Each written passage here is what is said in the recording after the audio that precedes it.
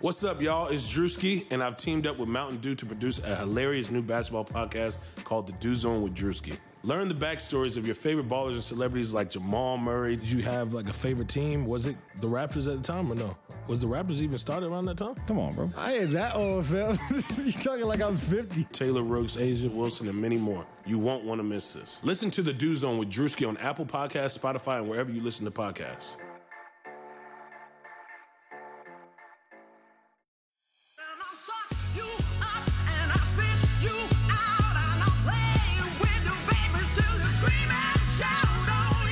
Hello, flamethrowers. Shireen here. Today I have Dr. Sophia Azeb, who is an assistant professor of Black Studies in the Department of English Language and Literature at the University of Chicago.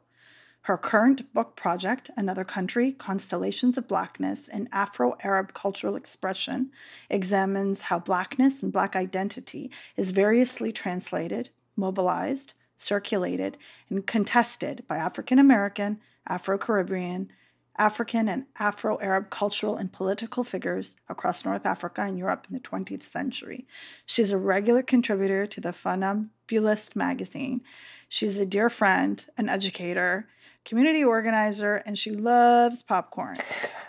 Doctora, hello. Hello, Shireen. It's so good to be here. Thanks for having me.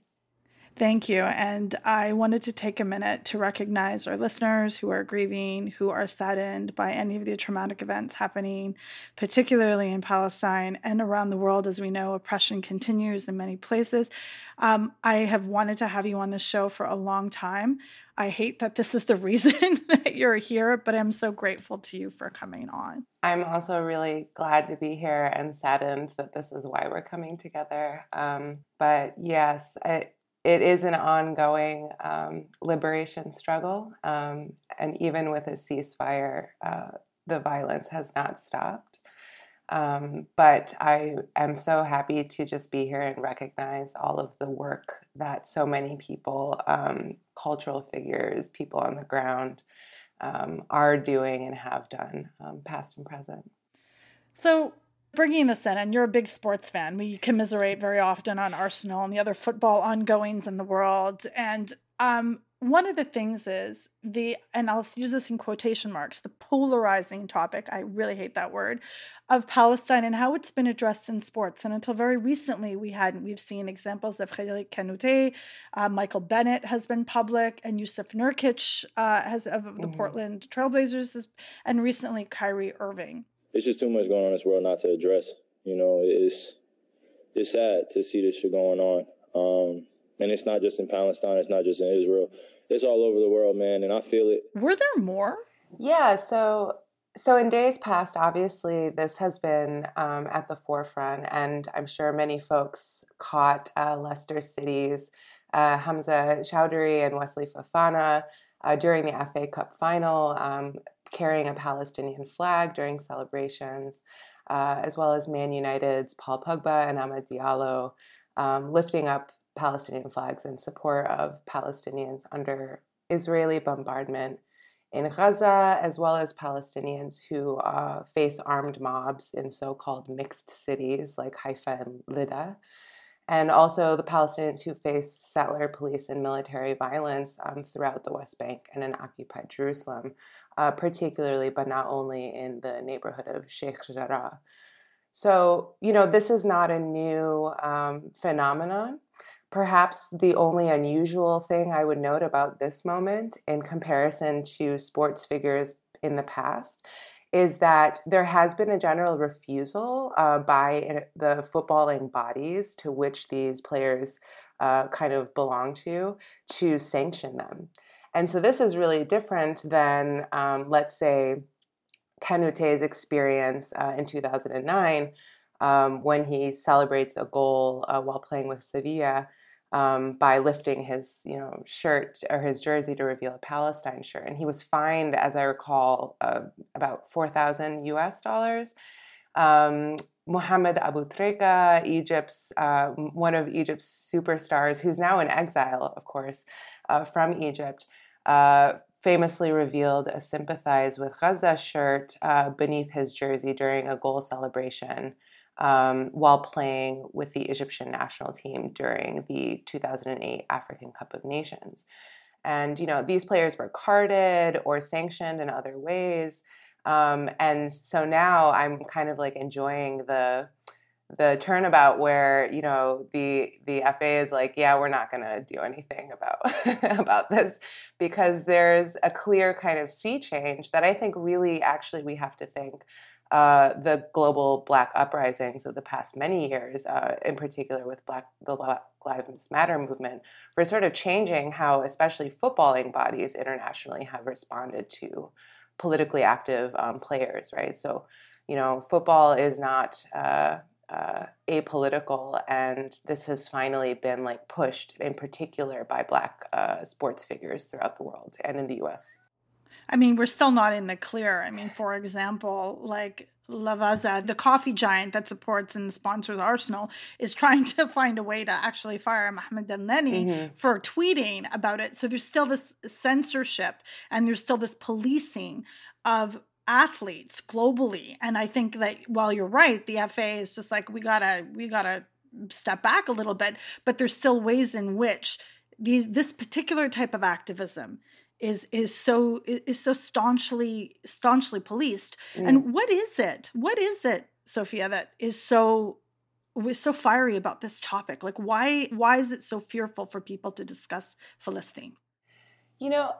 I think a lot of people would have very different takes on why open advocacy for Palestinians and Palestinian liberation, in particular, the end to the occupation, as well as the end to the siege on Gaza.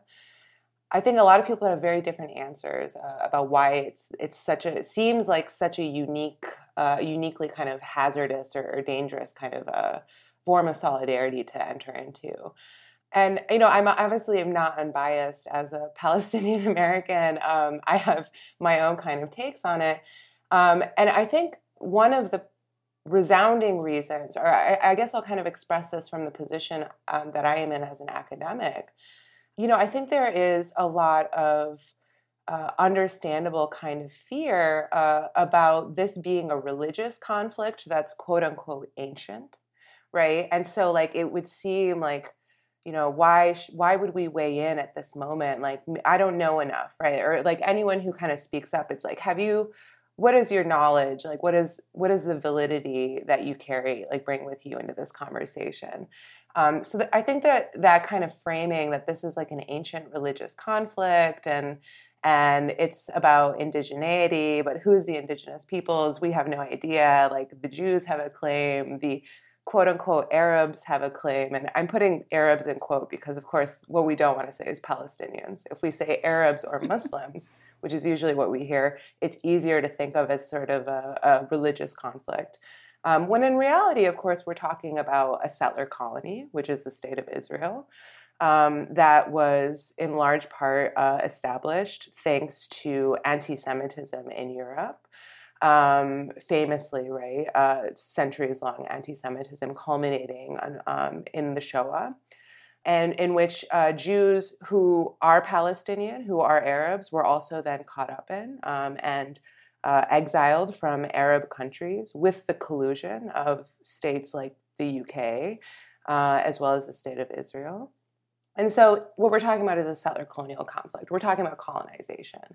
And when you frame it like colonization, it's much easier to understand why so many sporting figures, not only, but I think particularly figures who bear a similar history of experience with colonization, right? Whether they are French, right, like Pogba, who's born in France, right, raised in France, and yet, right, has the experience of being an African French person and, subject to, as many Black and brown footballers are, incredible racial violence. That's like half of... Exactly. It's like half of Les Bleus. It's literally like almost the entire squad, more than half. Right. And the sort of like Black Blanc Beurre, celebration of like the 98 World Cup team like falls really short of like actually acknowledging the endemic racism that these players have faced and continue to face, like from the great 98 team to the present. And so it's really easy to understand why people like Sadio Mane and Riyad Mahrez, Algerian, right? Or Club Deportivo Palestino in Chile, or Canute or Abu Treka find it so easy to be invested, whether or not they are Palestinian. And actually, we haven't named any Palestinian players yet.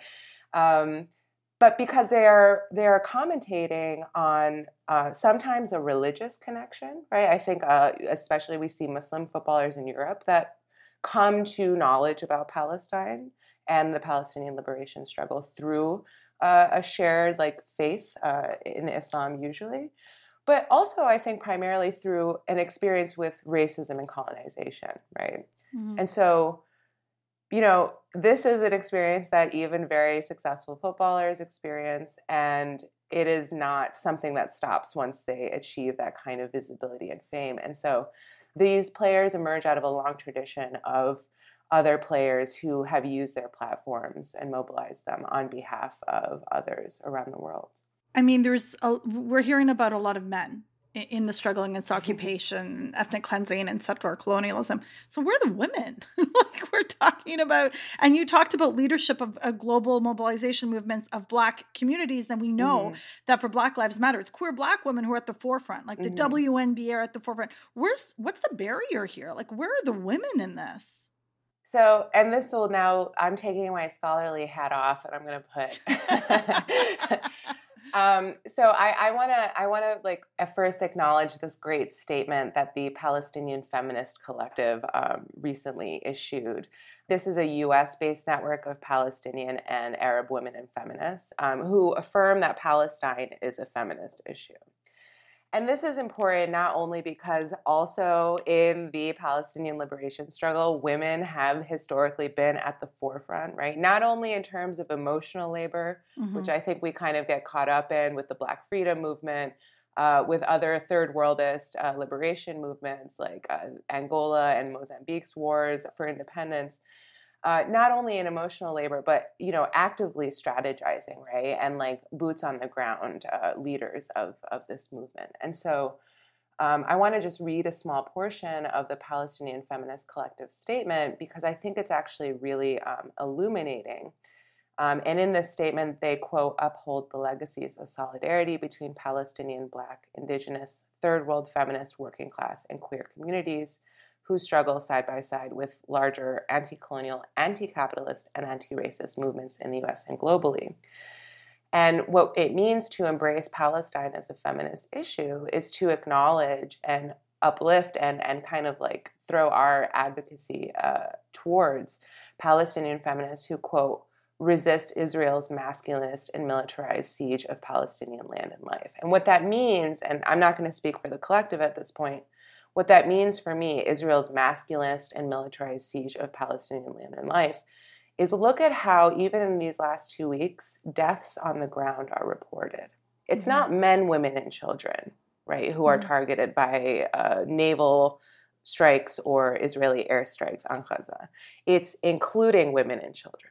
Right? So what are the Palestinian men in this scenario? Well, ostensibly, I guess we're supposed to imagine that they are the ones leading the charge. Whether you are pro-Palestine or not, you are imagining Palestinian men are somehow like directly involved in the struggle in a way that women are not, right? Women and children are cowering over here.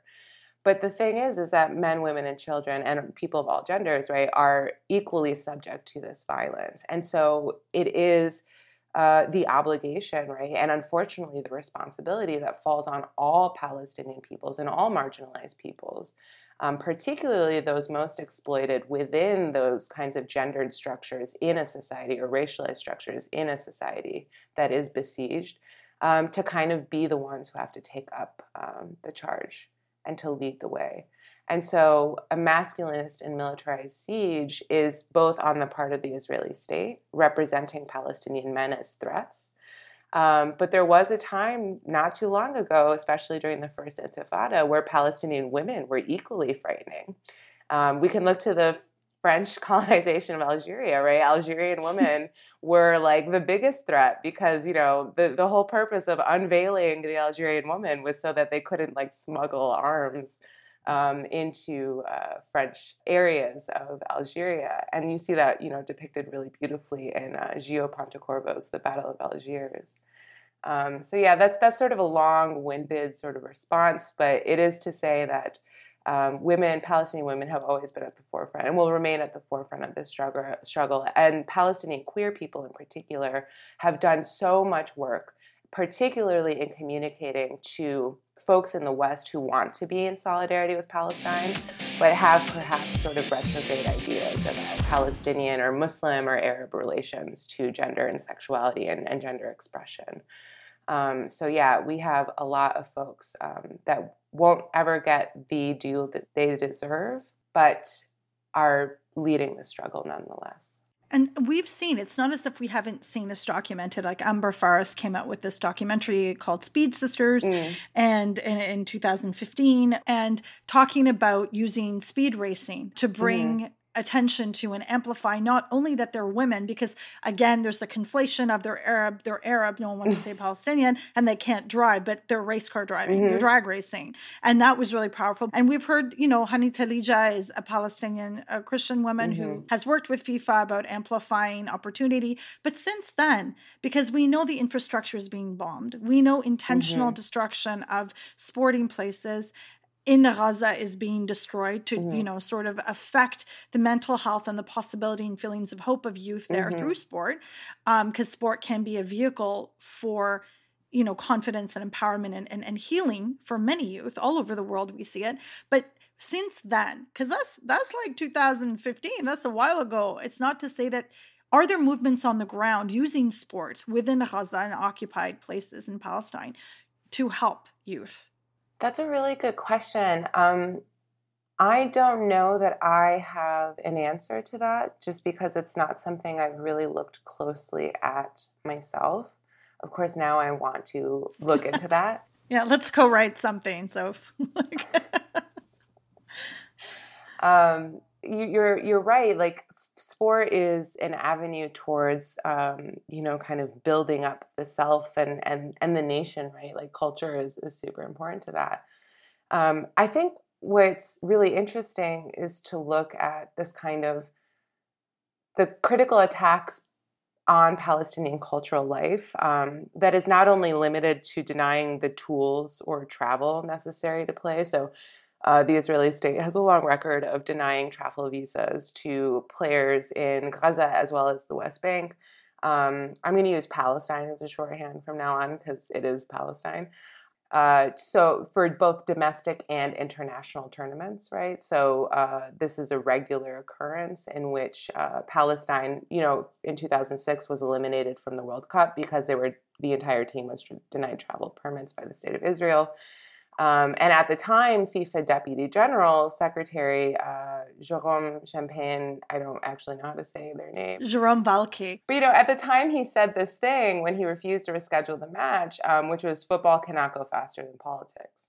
But of course, it has to, because in 2007, the Israeli blockade on Gaza also banned one particular item from being imported, which were soccer balls, like the actual way that you play the game. In July 2014, 2 teenage footballers were shot in the feet and the legs by Israeli soldiers while walking home from a training session from a stadium in Jerusalem.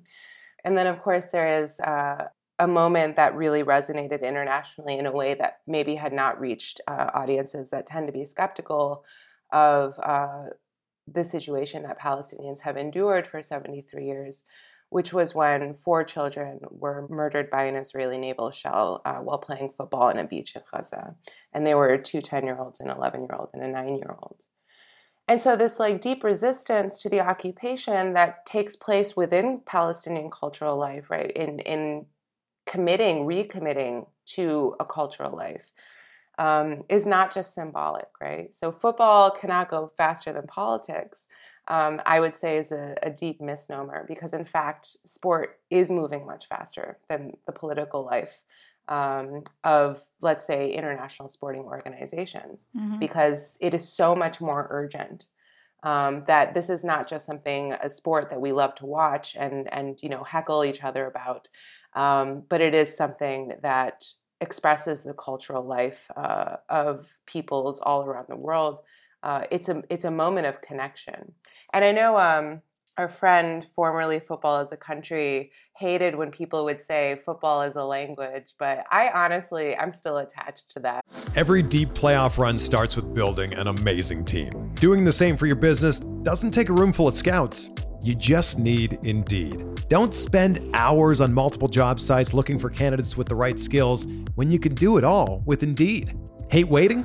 Indeed's US data shows over 80% of Indeed employers find quality candidates whose resumes on Indeed matches their job description the moment they sponsor a job. Something I love about Indeed is that it makes hiring all in one place so easy because with virtual interviews, Indeed saves you time. You can message, schedule, and interview top talent all in one place. Indeed knows that when you're growing your business, you have to make every dollar count. That's why when you sponsor a job, you only pay for quality applications from resumes in our database matching your job description. Visit Indeed.com/Blue Wire to start hiring today. Just go to Indeed.com/Blue Wire. That's Indeed.com/Blue Wire. Terms and conditions apply. Cost per application pricing not available for everyone. Need to hire? You need Indeed. That sentiment that sport is a language that draws people together. And you see that with the number of sporting figures who, in spite of, either tacit or literal threats for their careers, continue to vocally stand up for Palestinians and for Palestinian liberation.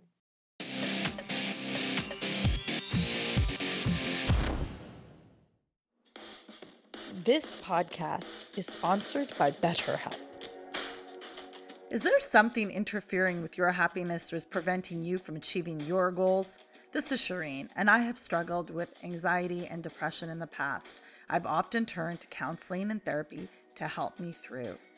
BetterHelp will assess your needs and match you with your own licensed professional therapist. You can start communicating in under 48 hours. It's not a crisis line. It's not self-help. It is professional counseling done securely online. And there's a broad range of expertise available, which may not be locally available in many areas. But this service is available for clients worldwide. Flamethrowers, wherever you are, BetterHelp can help you.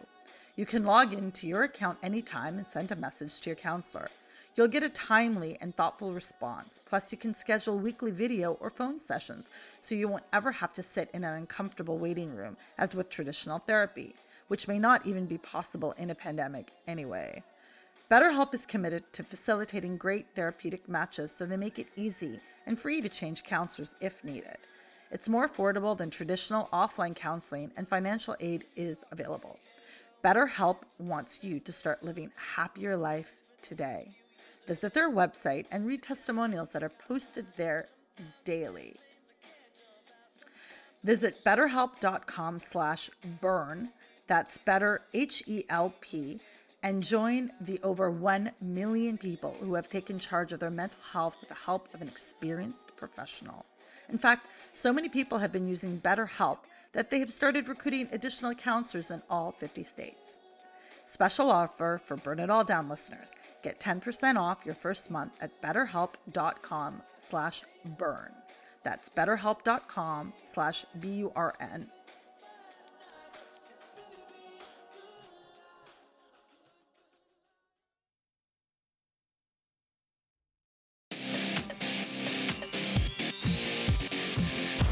Yeah, I also agree that football is a language. I think it's a way to communicate. I think it's a connector. I don't like the word unite because I'm just tired of words that are over. I don't like diversity. There's words that I just stay away from. And one of them is unite. That makes me so irritated. But it's a way to connect. Like you can go anywhere in the world. I was in Jordan a couple years ago. You can play in the street, Qora in the street. You can go Brazil. I was there playing in Foz do Iguaçu. Like, do you know what I mean? Like you don't have to talk. You can just come and use this as a form of communication.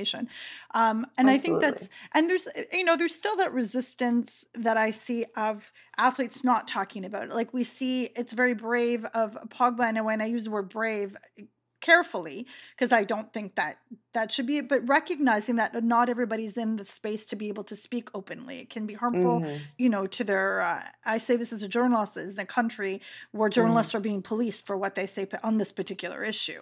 And I understand that, like, there's the road is wide to activism, there's many ways to disrupt, and not everybody can be as public, and I've struggled with Zinedine Zidane, whom I will say Dr. Azeb loves as much, or if not more than I do, the only other person on the planet who I can say that about, but why he didn't speak up more, at the time, but then understanding that they're restricted because if they're associated with Fédération Française du Football, they can't. So they're restricted, but then, so Pogba will use his Manchester space to be able to do it. So there's this, it's a very intentional way. Like, you're not going to see this man with a flag when he's playing for a country. He can do it for a club. So, I mean, how much grace do you afford athletes? That's my little spiel. How much grace do you afford athletes in not speaking up about this? I feel like I change my mind on this like every week, honestly, because sometimes it is so frustrating. Particularly last summer, right, in the midst of this global uprising led by Black people around the world in response to the shooting death of George Floyd at the hands of a police officer, and all of the previous and subsequent state-sanctioned murders of Black people in the U.S., the UK, and elsewhere. It's always frustrating, right? That like certain sporting figures will not speak out in those moments, and you just really crave them saying something. And yet you're right. I think that I kind of afforded some grace to folks like Mohamed Salah, for instance, who, yes, has in the past been quite vocal in solidarity with Palestinians, but is under the eye of the Egyptian surveillance state. Yeah. And so when I think about El-Neni and Salah and other international footballers and sporting figures who are from authoritarian countries and retain their citizenship in those nations, they're all looking at somebody like Mohamed Abu Trika, who lives in exile, who had his assets seized by the Egyptian government. Because the thing is when it wasn't politically popular, the Egyptian state was more than happy to throw these figures under the bus, right, and accuse them of Islamism or whatever it may be. And so, I want Mohamed Salah to say more than like stop the violence, or I think that was what he tweeted or put on Instagram the other day. I was like, oh, this is so boring. But then I remember, right, Salah and then many other figures, they have family back home. And I try to remember that and give them grace. And so the reality is also that, yes, we cannot know the interior lives of all of these figures who are very public to us through their, participation in international and national sporting. But, there may be other concerns that we don't know about. So I'm trying, to be generous. I will not be generous to all the famous post-colonial theorists who have yet to say anything about Palestine, though. They absolutely can, and they don't want to. I see them. I see them quoting Edward Said and then staying silent. Like, come on, like white feminist academics. You don't think I see you? You know what I'm saying? So here's the thing. Circling back to the question about women, and not only specific to women, but I want to be mindful. Athletes in the North America and the global North context may not know about this. What can we do as supporters, as fans, as people that are in the game, as media to help? Because I feel like there's a disconnect. Like I said, you've got like Michael Bennett out there who is very much influenced by understanding, but he's few and far between. And if those that don't have a connection, whether it's to Islam or culturally to Arabs or have had experience with those communities and interconnectivity, how do we share this stuff? How does this information get disseminated to athletes and to sports communities in Turtle Island, North America spaces? There's this great magazine, Jewish Currents, and they recently did a podcast the other day. They're just trying out podcasts, so it's not yet as good as Burn It All Down, but where it was in a very perpendicular way, like a similar question, which is like, how do you talk to your Jewish relatives about Palestine, right? Like, how do we do this in our own communities? And essentially, I think the question is, how do you talk to people who have mostly an emotional and affective relationship to the state of Israel, but may not actually have thought very deeply or had reason to think very deeply about like what a settler colony is, right? Whether in Turtle Island and across Turtle Island, or elsewhere overseas, Kashmir or Palestine, and so on and so forth. How do you broach that conversation with like your fellow, supporters of Arsenal? Well, we could ask the Celtics for tips on that. Oh yeah, the Celtics are fantastic. Right, ride or dies. Like Absolutely. They will never not be in solidarity with like all marginalized peoples. For those that don't know, we're not talking about the Boston Celtics. We're talking about the Scottish League, the Football League. The Celtics are a team in Scotland that have been unequivocally supportive of Palestine. They have flags at their matches, and they're just, they're like a blueprint for how to do this in anti-oppression in sports. Yeah, and it's not separate, right? It's not a tangential issue. It is deeply informed by, this is a Glaswegian team, right? So like by a particular historical relationship that many of their supporters feel that they also have with empire. And I think I don't think metaphor is always the way to go. And in fact, I think there's a lot of limits to like building solidarity out of analogy.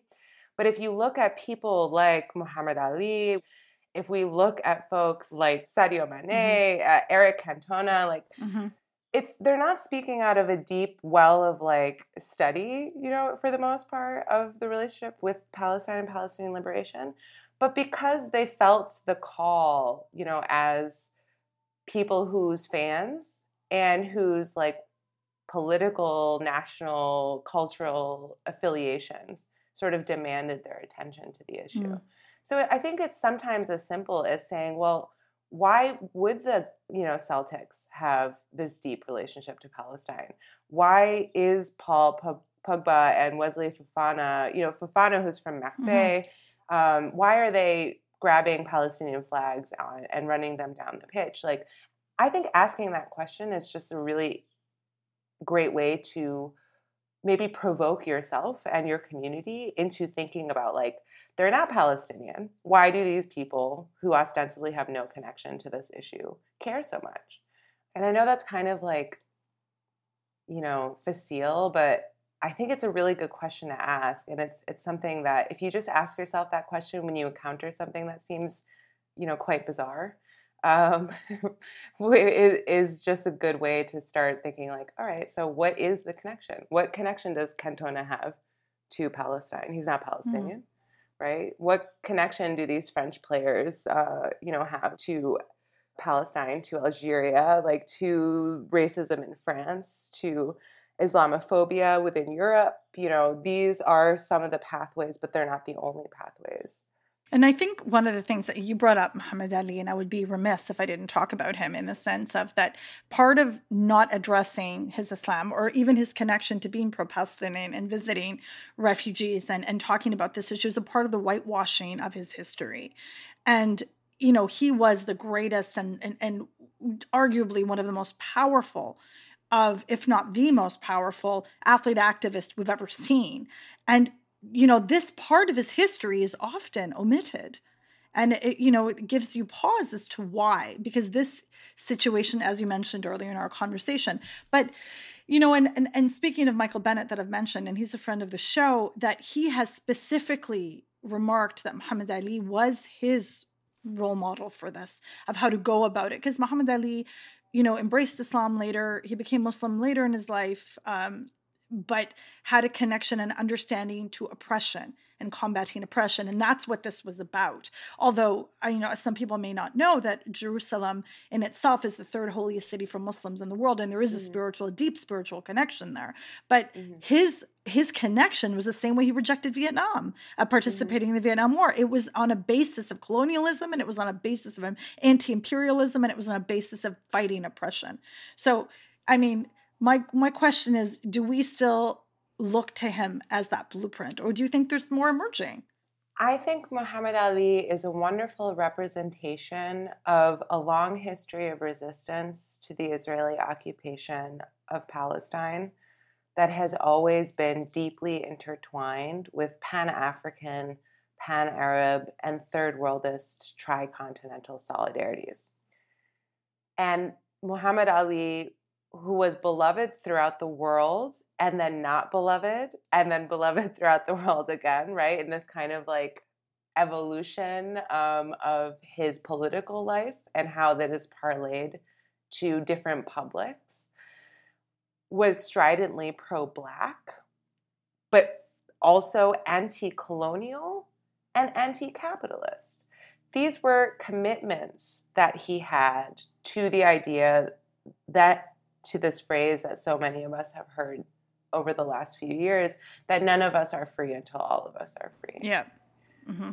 And so when you look at Ali's evolution, like, I think something that's really important is I try really hard in my own life and practice, especially as an organizer, not to exceptionalize Palestine. And what I mean by that is not to minimize or flatten like the profound like sorrow and violence, also the profound like resilience and resistance that characterizes Palestinians and the Palestinian struggle, but also to note that like we are always learning from one another. Mm-hmm. And so Muhammad Ali represents this kind of, it's not natural, it's not organic, but a sort of trajectory that we can all kind of commit to, where we note the connective tissue, not the sameness, but the connective tissue across different struggles.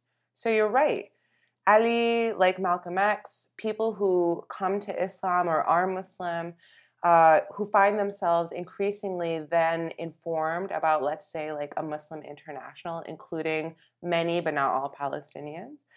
But Islam is not the only throughway, right? It's also a deep commitment to anti-colonialism, a deep commitment to anti-capitalism, a deep commitment to Blackness, right, and Black liberation. And this is a trajectory that is not restricted to somebody who is, you know, Muhammad Ali. This is a trajectory that many of us can opt into. And that kind of brings back to me, you know, this sort of really early history of organized resistance to the Israeli occupation of Palestine, which actually goes back to like the first African nations who were admitted into FIFA, which is Egypt in 1934, I believe, and Sudan in 1948. And Egypt and Sudan in one of the first World Cup qualifiers that they were eligible for immediately boycotted because they were slated to play the Israeli national team. The Israeli national team, which was actually emerged in the 1930s, I believe, as the cultural arm of the Zionist movement, right? So a way that sport is also mobilized like for nationalist purposes and not for liberatory purposes. And the Palestine Football Association, founded in 1952, was not recognized by FIFA until 1998. Right. So there's this larger history. And so within that, like when you need to be recognized by something like FIFA in order to participate in these international tournaments, it's not just on the basis of shared space or religion or racial identity or even shared struggle that leads to these kind of political commitments by cultural institutions, such as sporting teams or amongst individual sports players.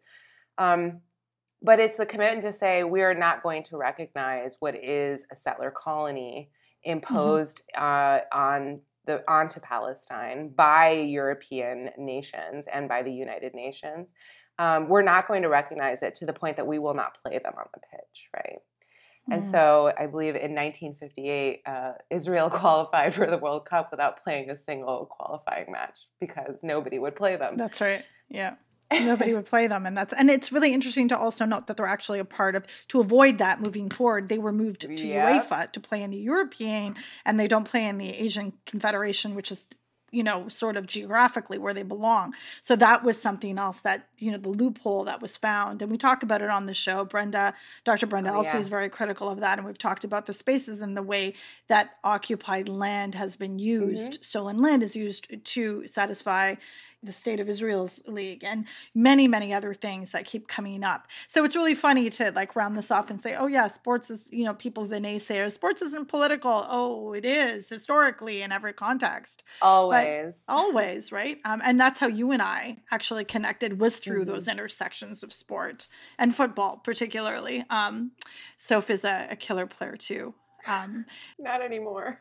None of us are. I haven't touched the pitch in a year. It'll take me a year just to be able to get back to maybe. So just to move this a little bit, and we're talking about these things that are heavy and being mindful of holding space, but also one of the most beautiful things that I've had the opportunity to witness and participate in from chosen family that is Palestinian is holding joy through all this. How are you doing, Soph? And how are you holding joy in this time? Oh, my therapist and I talked about this yesterday.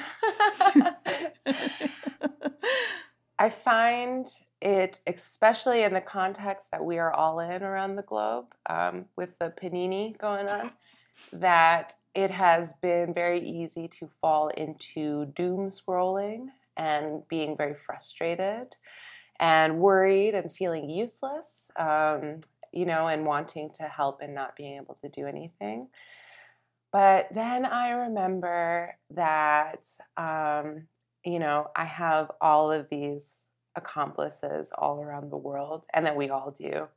And I seek them out, right, virtually and otherwise. And it's a great way to make space to just like make some popcorn and gaze at a framed photo I have of Zinedine Zidane, and, text my friends about anything except for how Arsenal is doing right now. So that's what I'm trying to do. And gardening, I'm trying my hand at that. I'm not really good at it. Oh, how's that going? I don't think I really have the skills for this. I don't know. We'll see what happens. I have a feeling I'm going to be looking at a lot of really sad pepper plants in a few weeks. Okay, well, hopefully, I wish you the best. I have a basil who's really angry with me right now. They're temperamental, and I'm like, y'all, I raised 4 kids. Do I need this grief? But I have a little balcony garden thing happening. I have, I think I overwater. It's the brown auntie in me that's constantly trying to feed. So I have drowned plants before. And my son's lurking, laughing at me because, I have a black thumb. But I think that's really important to say, of also being in activist spaces and taking some time for yourself, and putting that mask on, and self-care as part of self-preservation. And it's a form of political warfare, which is what Audre Lorde said. And I want to thank you for being here, because this is probably, the most also, therapeutic for me, is to be able to talk and discuss and share information. And I thank you very deeply for having this conversation with me, because it's not one that we hear out there very much in the sports world to begin with. And, I thank you for that. Lastly, where can our listeners find you and your work? Oh, I'm a sad academic, so a lot of it's behind paywalls, but I really value the contributions I've done for the Funambulist magazine. And I'm on tweeters. Brown is the color. And I'm happy to always email people things that are behind a paywall. So don't be shy. I'm inarticulate today, but usually, a little bit more put together. I think you're perfect, and I thank you so much. And I hope I get to see you again. The last time we hung out, we were looking around public libraries in New York City, and that was a lot of fun. Still have the selfies from that day. So shukran kathiran so much for this. Your presence is so wonderful, and thank you so much for sharing this so brilliantly and in a way that we can understand. Thank you so much. I appreciate it.